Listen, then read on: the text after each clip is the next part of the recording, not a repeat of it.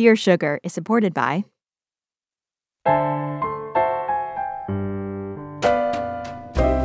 The universe has good news for the lost, lonely, and heartsick. Sugar is here, the both of us, speaking straight into your ears. I'm Cheryl Strayed. I'm Steve Almond. This is Dear Sugar Radio. Oh, dear song, won't you please share some bittersweet days with me? I check my mailbox every day.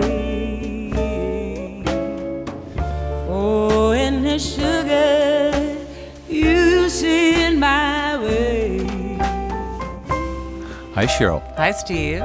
So, in our inbox, we get lots of letters from people who are looking for love or whose relationship is imperiled in some way.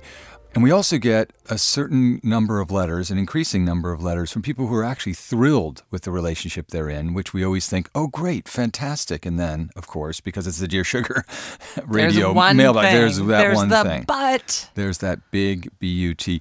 And in this case, that thing is their career goals. We're going to hear a couple of letters from women who are really quite ecstatic about the relationships they're in, but who also have specific career goals that in their minds and in the world are complicating and imperiling this happy relationship that they're in. Has that ever happened to you? I know, listeners of the show know you and Brian have a great relationship, but they also know that you have a high-powered career. Were those two in your mind and or heart ever enemies? I haven't generally struggled with this in my relationship with Brian because, of course, he is also a freelance artist and I'm a writer, he's a filmmaker. But I do remember when we had first fallen in love and moved in together. So we were committed to each other, cohabitating, and we both felt that this was going to be a relationship that we hoped lasted a lifetime. I decided I wanted to go to graduate school. And the thing about graduate schools in creative writing, I, wanted to apply to a program that would offer full funding. And there just doesn't happen to be one of those programs in Portland. And so I did have to say to him, I want to apply to graduate school and I want you to come with me. And we don't know where that's going to be. And will you do it? Happily, indeed, we decided to get married and he moved with me to Syracuse, New York. And that worked out. But when I reflect on these questions, I think about that moment. What if he had said no? What if he had said, I would love to, but I can't? Like, what if he had had a job that did keep him pinned to a specific city? What would I have done? And I have to say, I'm really glad I didn't have to make that decision. Yeah. The people who have written to us today are being asked to make that decision. Well, in some ways, it's even more complicated because I think they are asking themselves that question. It's not entirely clear how much it's between these letter writers and their partners, but it's certainly swirling and roiling inside of them. Here's the first letter. Dear Sugars, I am in love with the most wonderful man. He's smart, funny, hardworking, respectful, patient, and above all, kind. To my surprise, we met online. I couldn't believe how easy it was to talk to him, to be around him, to see him daily. We matched so well, in fact, that by our 4th month of dating, we decided to move in together. We understood how quick we were moving, but took the chance and will soon be celebrating our anniversary. His face lights up every time he sees me when he walks through the door after a day at work, and every day I rush to meet him. I love him so much that I am terrified for our future. You see, Sugars, he's a military officer. I'm not afraid of the fact that he's required to relocate every few years. I love change and travel. It's that I'm leaving my current profession to pursue law. He's completely supportive of this move, but the school to which I am accepted may not be anywhere near where he's stationed. Furthermore, as someone who'd like to be employed after graduation, it's likely that where I go to school is also the city where I'll be working for the first years after I graduate. My boyfriend plans to stay in the military for about 4 more years, as it will further his career expertise and expand his options when he returns to civilian life. So here's my question. Do I choose to put my career first and go where I believe I'd like to go to law school and set down roots and hope that my boyfriend can maintain a long-distance relationship that will eventually lead him to someday joining me? Or do I put law school on hold, stay at my current job, and follow my boyfriend around the country for a few more years until he leaves the military? As with anyone who's realized they had something precious, I never want to let this relationship go. On the other hand, I have a wonderful opportunity to better myself.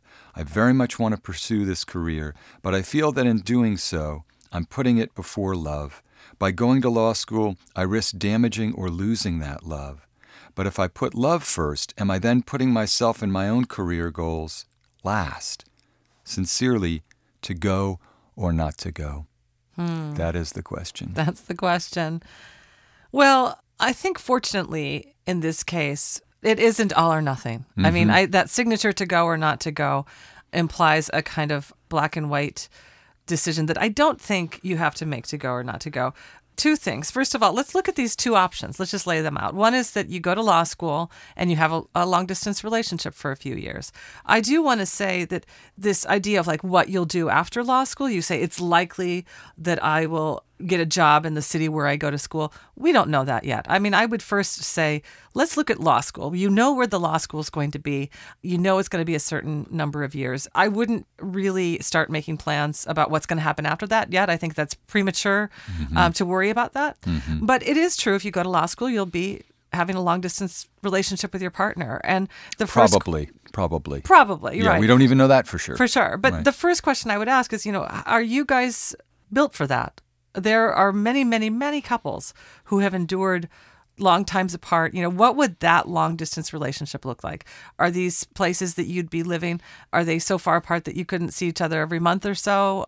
I mean, you met on the internet. One of the great things about the internet is you can actually stay more connected via Skype and FaceTime and email and all that kind of stuff that allows us to stay connected to people.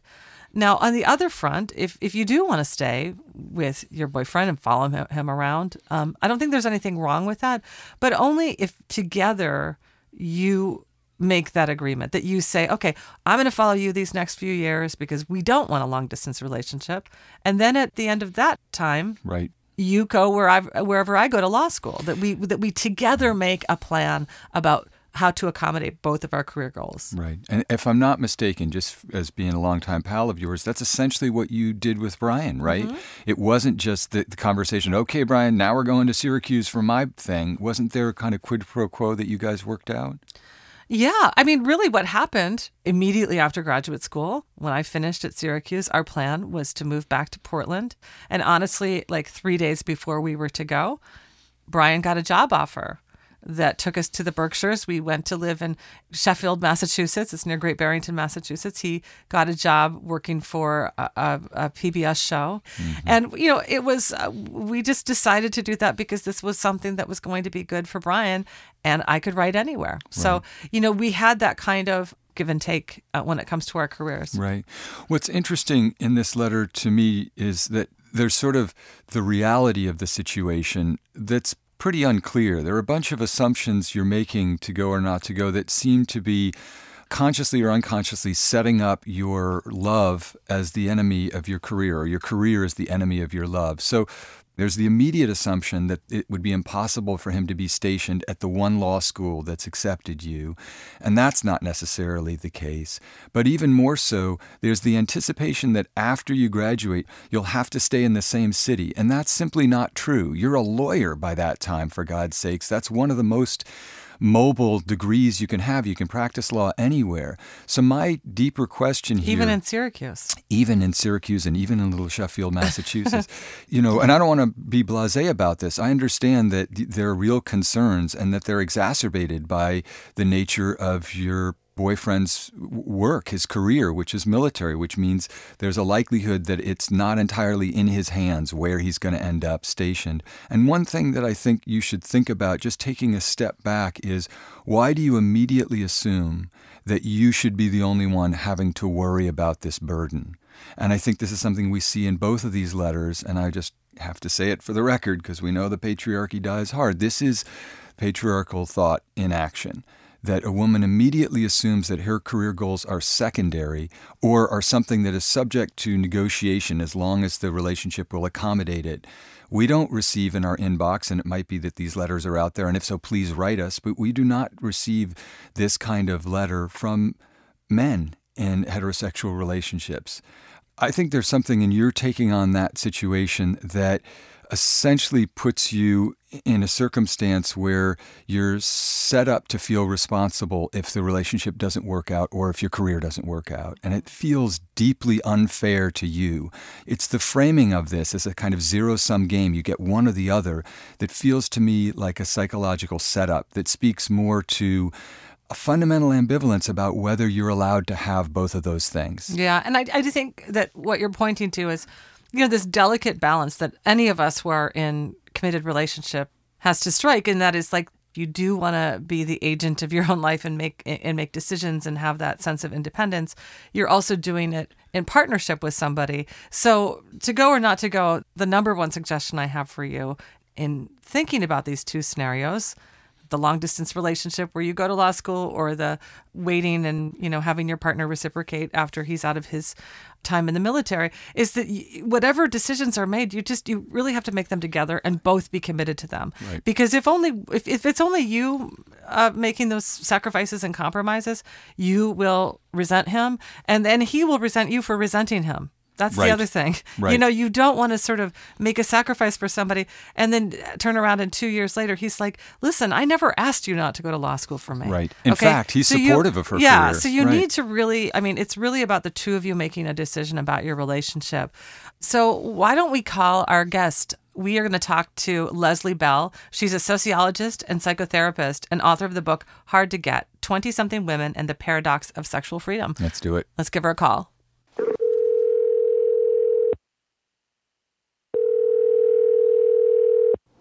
Hello, this is Leslie. Hi, Leslie. This is Steve Allman from Dear Sugar Radio. I'm here with Cheryl Strayed. Hi, Leslie. Hi, Cheryl. Hi, Steve. Nice to meet you both.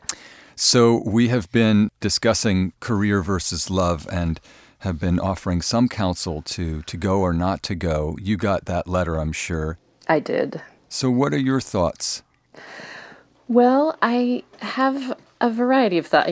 I'm a therapist, so I like to ask a lot of questions. One of my thoughts was it's certainly difficult to make this decision before the writer has all of the information. And part of what I'm sensing in this letter is a wish to be able to kind of control the outcome and anticipate everything before it's all decided. The knowledge about where law school is going to be is not clear yet. So that's one thing I feel curious about.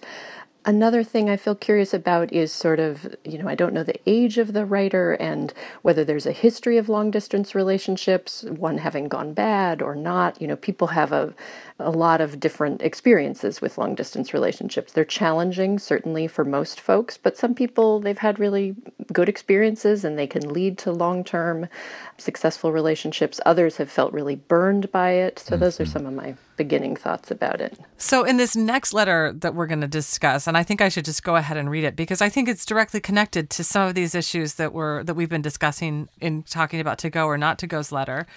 Dear Sugars, a little over a year ago, I got divorced. My ex-husband and I were together a total of 10 years and married for 6.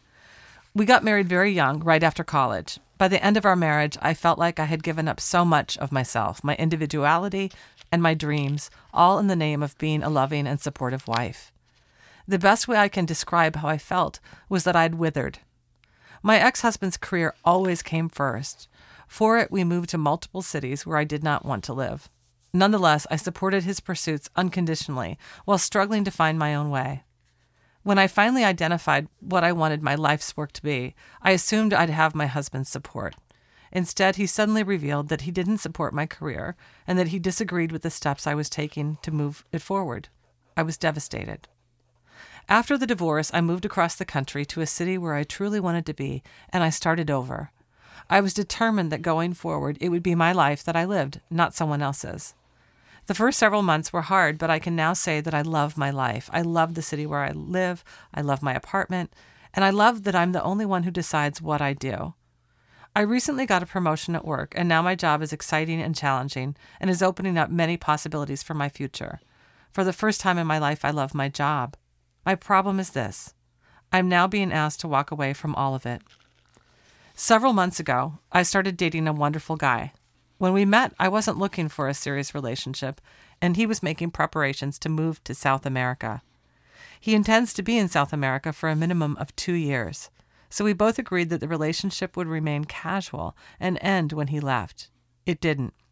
We ended up falling deeply in love. There's no doubt in my mind that we're kindred spirits, and I'm constantly blown away by the way he loves me. He truly supports me, and he talks about my long-term goals more than I do. We had the most amazing 4 months together, right up until the day he left. He told me that he wants to spend the rest of his life with me, and he asked me to follow him to South America so that we can be together.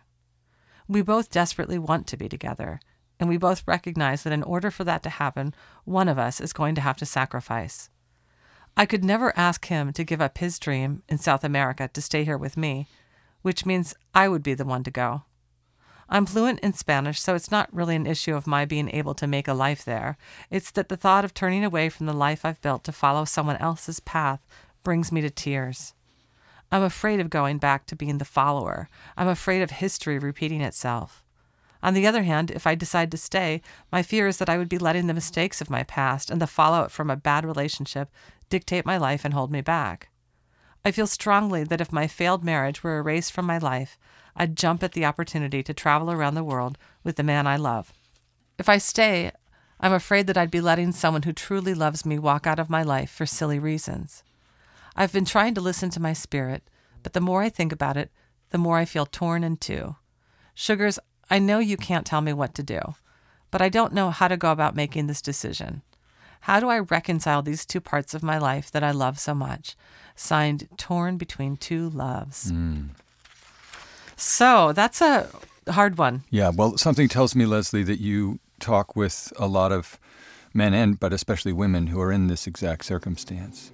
Absolutely. I mean, one line that really pops out at me from the writer is she says she could never ask him to give up his dreams. Yeah. I mean, he's also head over heels for her. He feels just as passionately about her as she feels about him. And yet, for both of them, it's sort of outside the realm of possibility that he would be considering this. Mm-hmm. And I guess that's the other thing I thought about with both of these letters is the sense that the woman is left on her own to make this decision as opposed to it being something that they could make together. Mm-hmm. And I see that a lot in terms of women trying to navigate relationships and how to move forward in them, feeling as though it's really all up to them. And it is true that there is a contradiction between how she portrays her partner. On the one hand, he talks about my long-term goals more than I do. And on the other hand, he says he wants to spend the rest of his life with me, and he asked me to follow him to South America, as opposed to saying, hey, I want to spend the rest of my life with you, and I know that I have this trip planned to South America, but maybe we can work out a compromise. Could you come down for 6 months?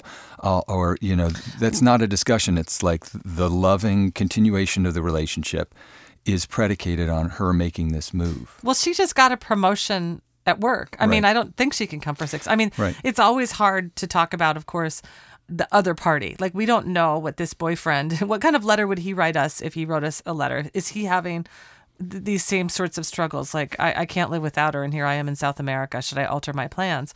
As Leslie noted, it seems like that's just like not even, it's just off the table. Right. And, she does talk about this history of putting aside her dreams and her life, essentially, her even most basic wishes, like where she wants to live, for a relationship. And, I would really say, I mean, I think longtime listeners of the show know I'm like pro, like, go meet the guy in Sicily and have sex on the beach and, and go for love and, be kind of risk-taking in that regard.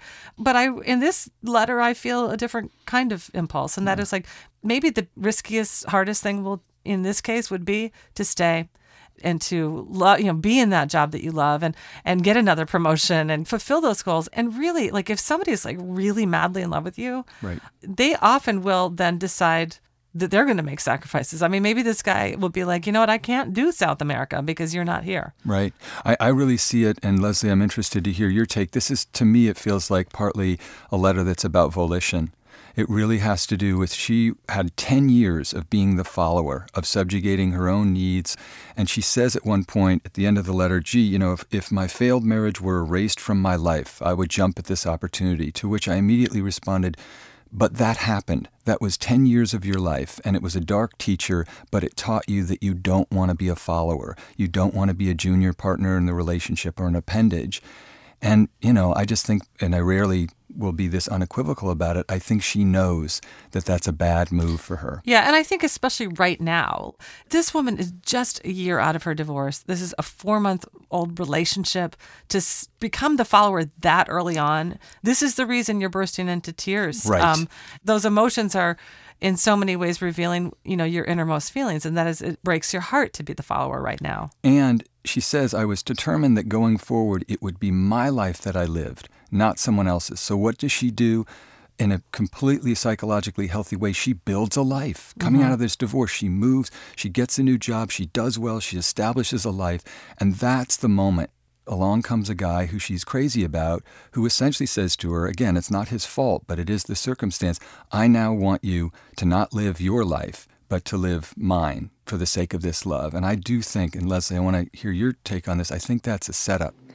Yeah, I'm interested about the line where she also says that if she listened to her spirit, she knows what she would do, and yet she's torn. So I wanted to hear more of her articulating what part of her spirit is invested in staying.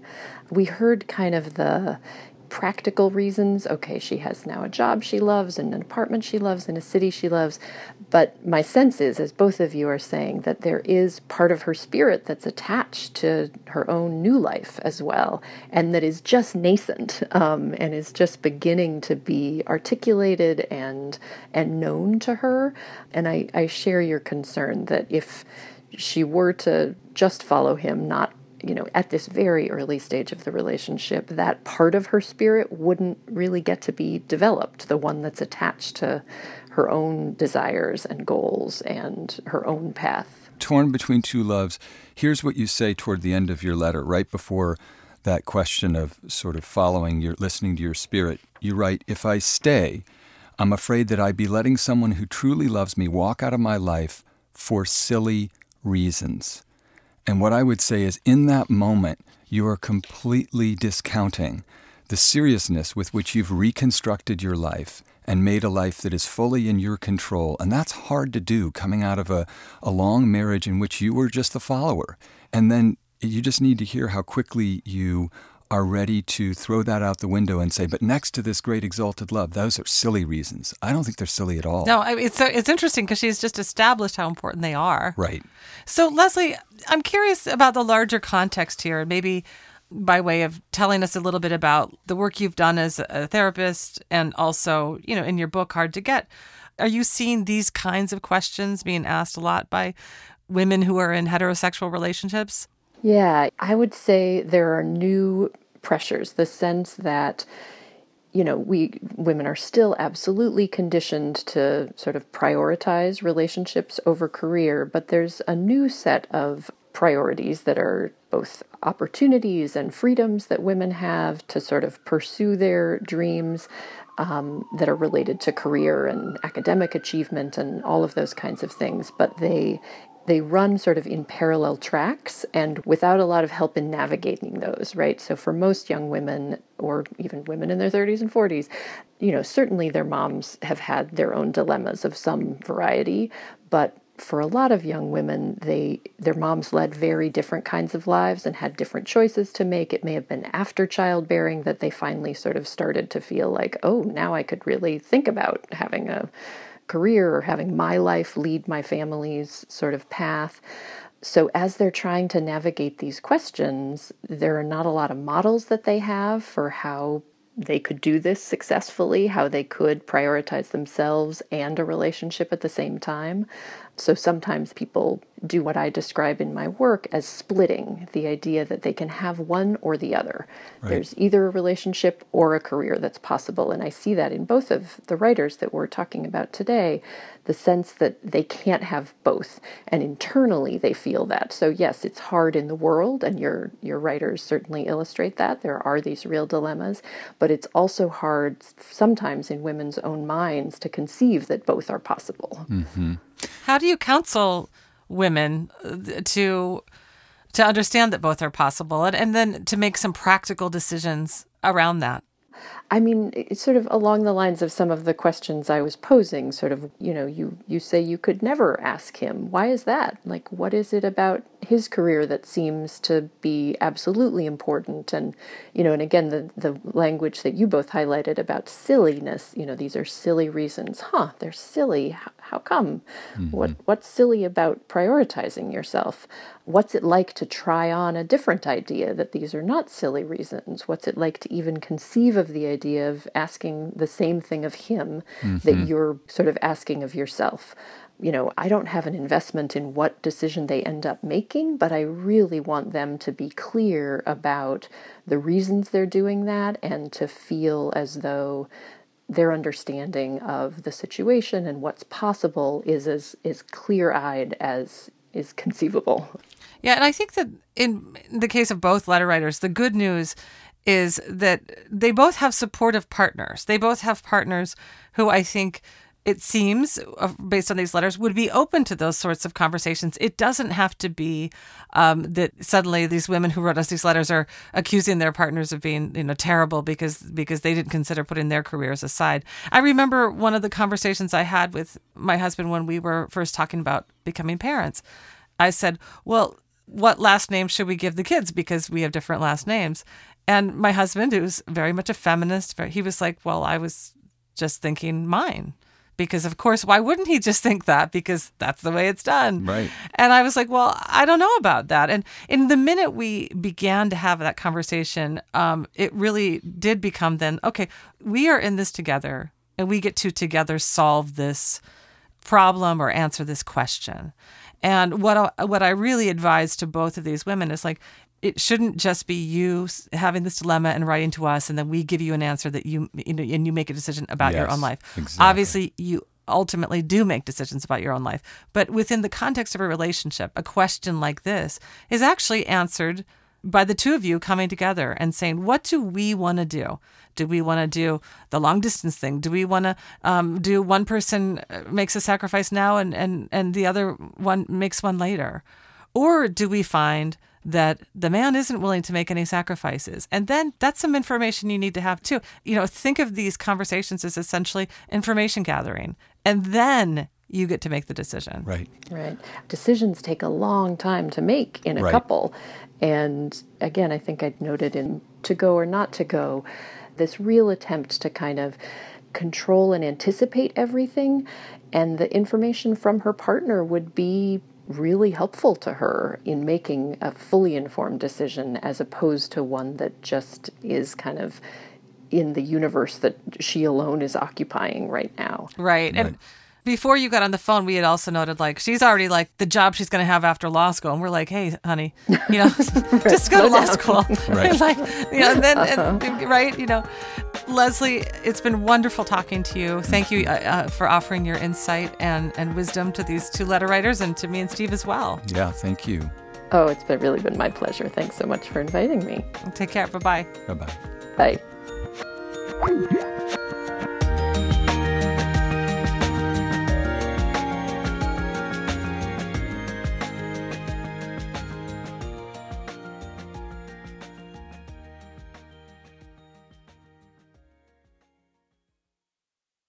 The world's clean energy future relies on ancient elements still in the ground. Without mining, there will not be a clean energy transition. But pulling them out of the ground comes at an environmental and human cost. Mining is intrusive, but the results are the building blocks for products that we use every single day. I'm Meghna Chakrabarty. Join me on Point for Elements of Energy, Mining for a Green Future. 5 special episodes. Listen and follow On Point wherever you get your podcasts.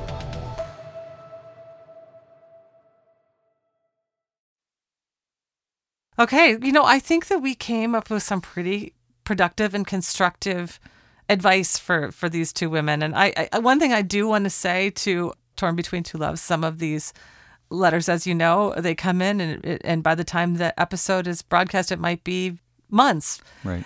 And if you are listening to us from a South American beach, that it's also never too late.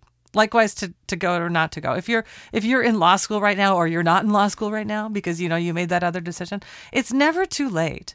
Every day we're making a new decision about ourselves, and we can always turn to our partner and say, I want to talk about this, or I want to revise this, or I want to amend this, or I'm feeling like I'm making a sacrifice now and I want you to do that later. And how do you feel about that? And I don't want to be alone in making this big, complicated decision. Yeah. So it's not like all or nothing. If you've made one decision by the time you hear this, I just want you to take heart that what all of us have said today is that career and love do not belong on opposite sides of a fence. Right. Really think about all of those things in a basket. That basket is called life. The basket of life. Well, I want to give a little bit of a hopeful note, and then also maybe a little bit of a warning, because as I was reading these letters, I kept thinking of a particular little passage from literature that was kind of haunting me.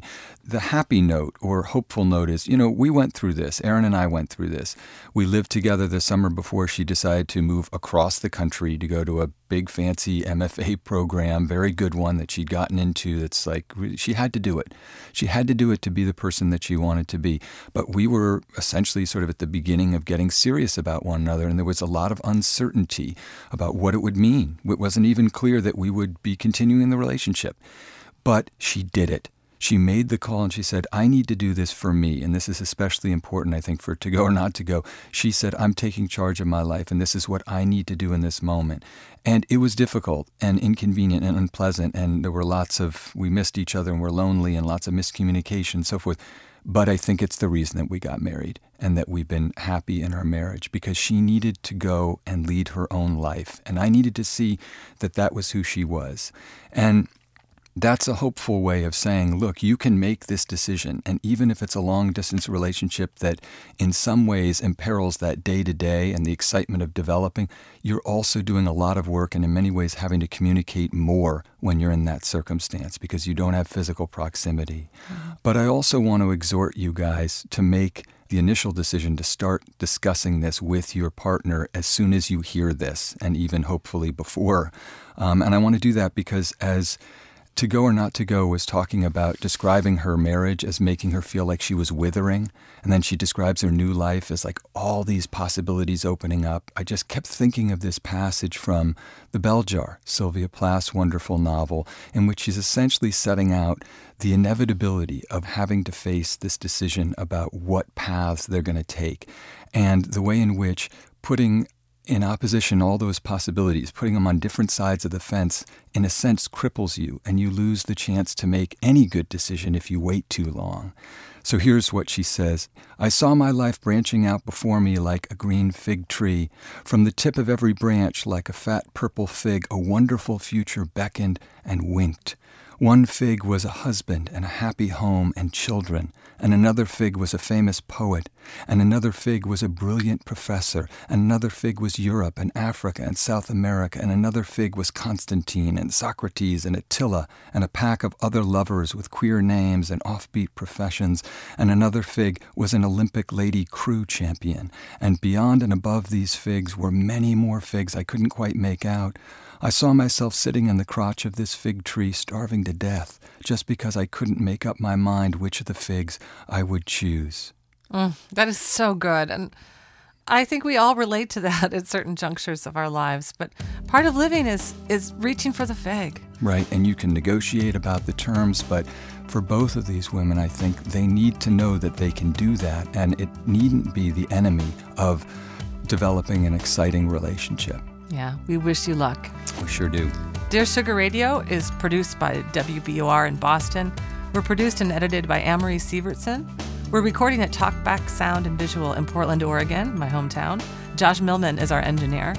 Our theme music is by the Portland band Wonderly. Vocals are by Liz Weiss. Subscribe to Dear Sugar Radio on iTunes or your favorite podcast app. And please follow us on Twitter and Instagram at Dear Sugar Radio. And write to us. We love getting your emails at dearsugarradio@gmail.com. Do it.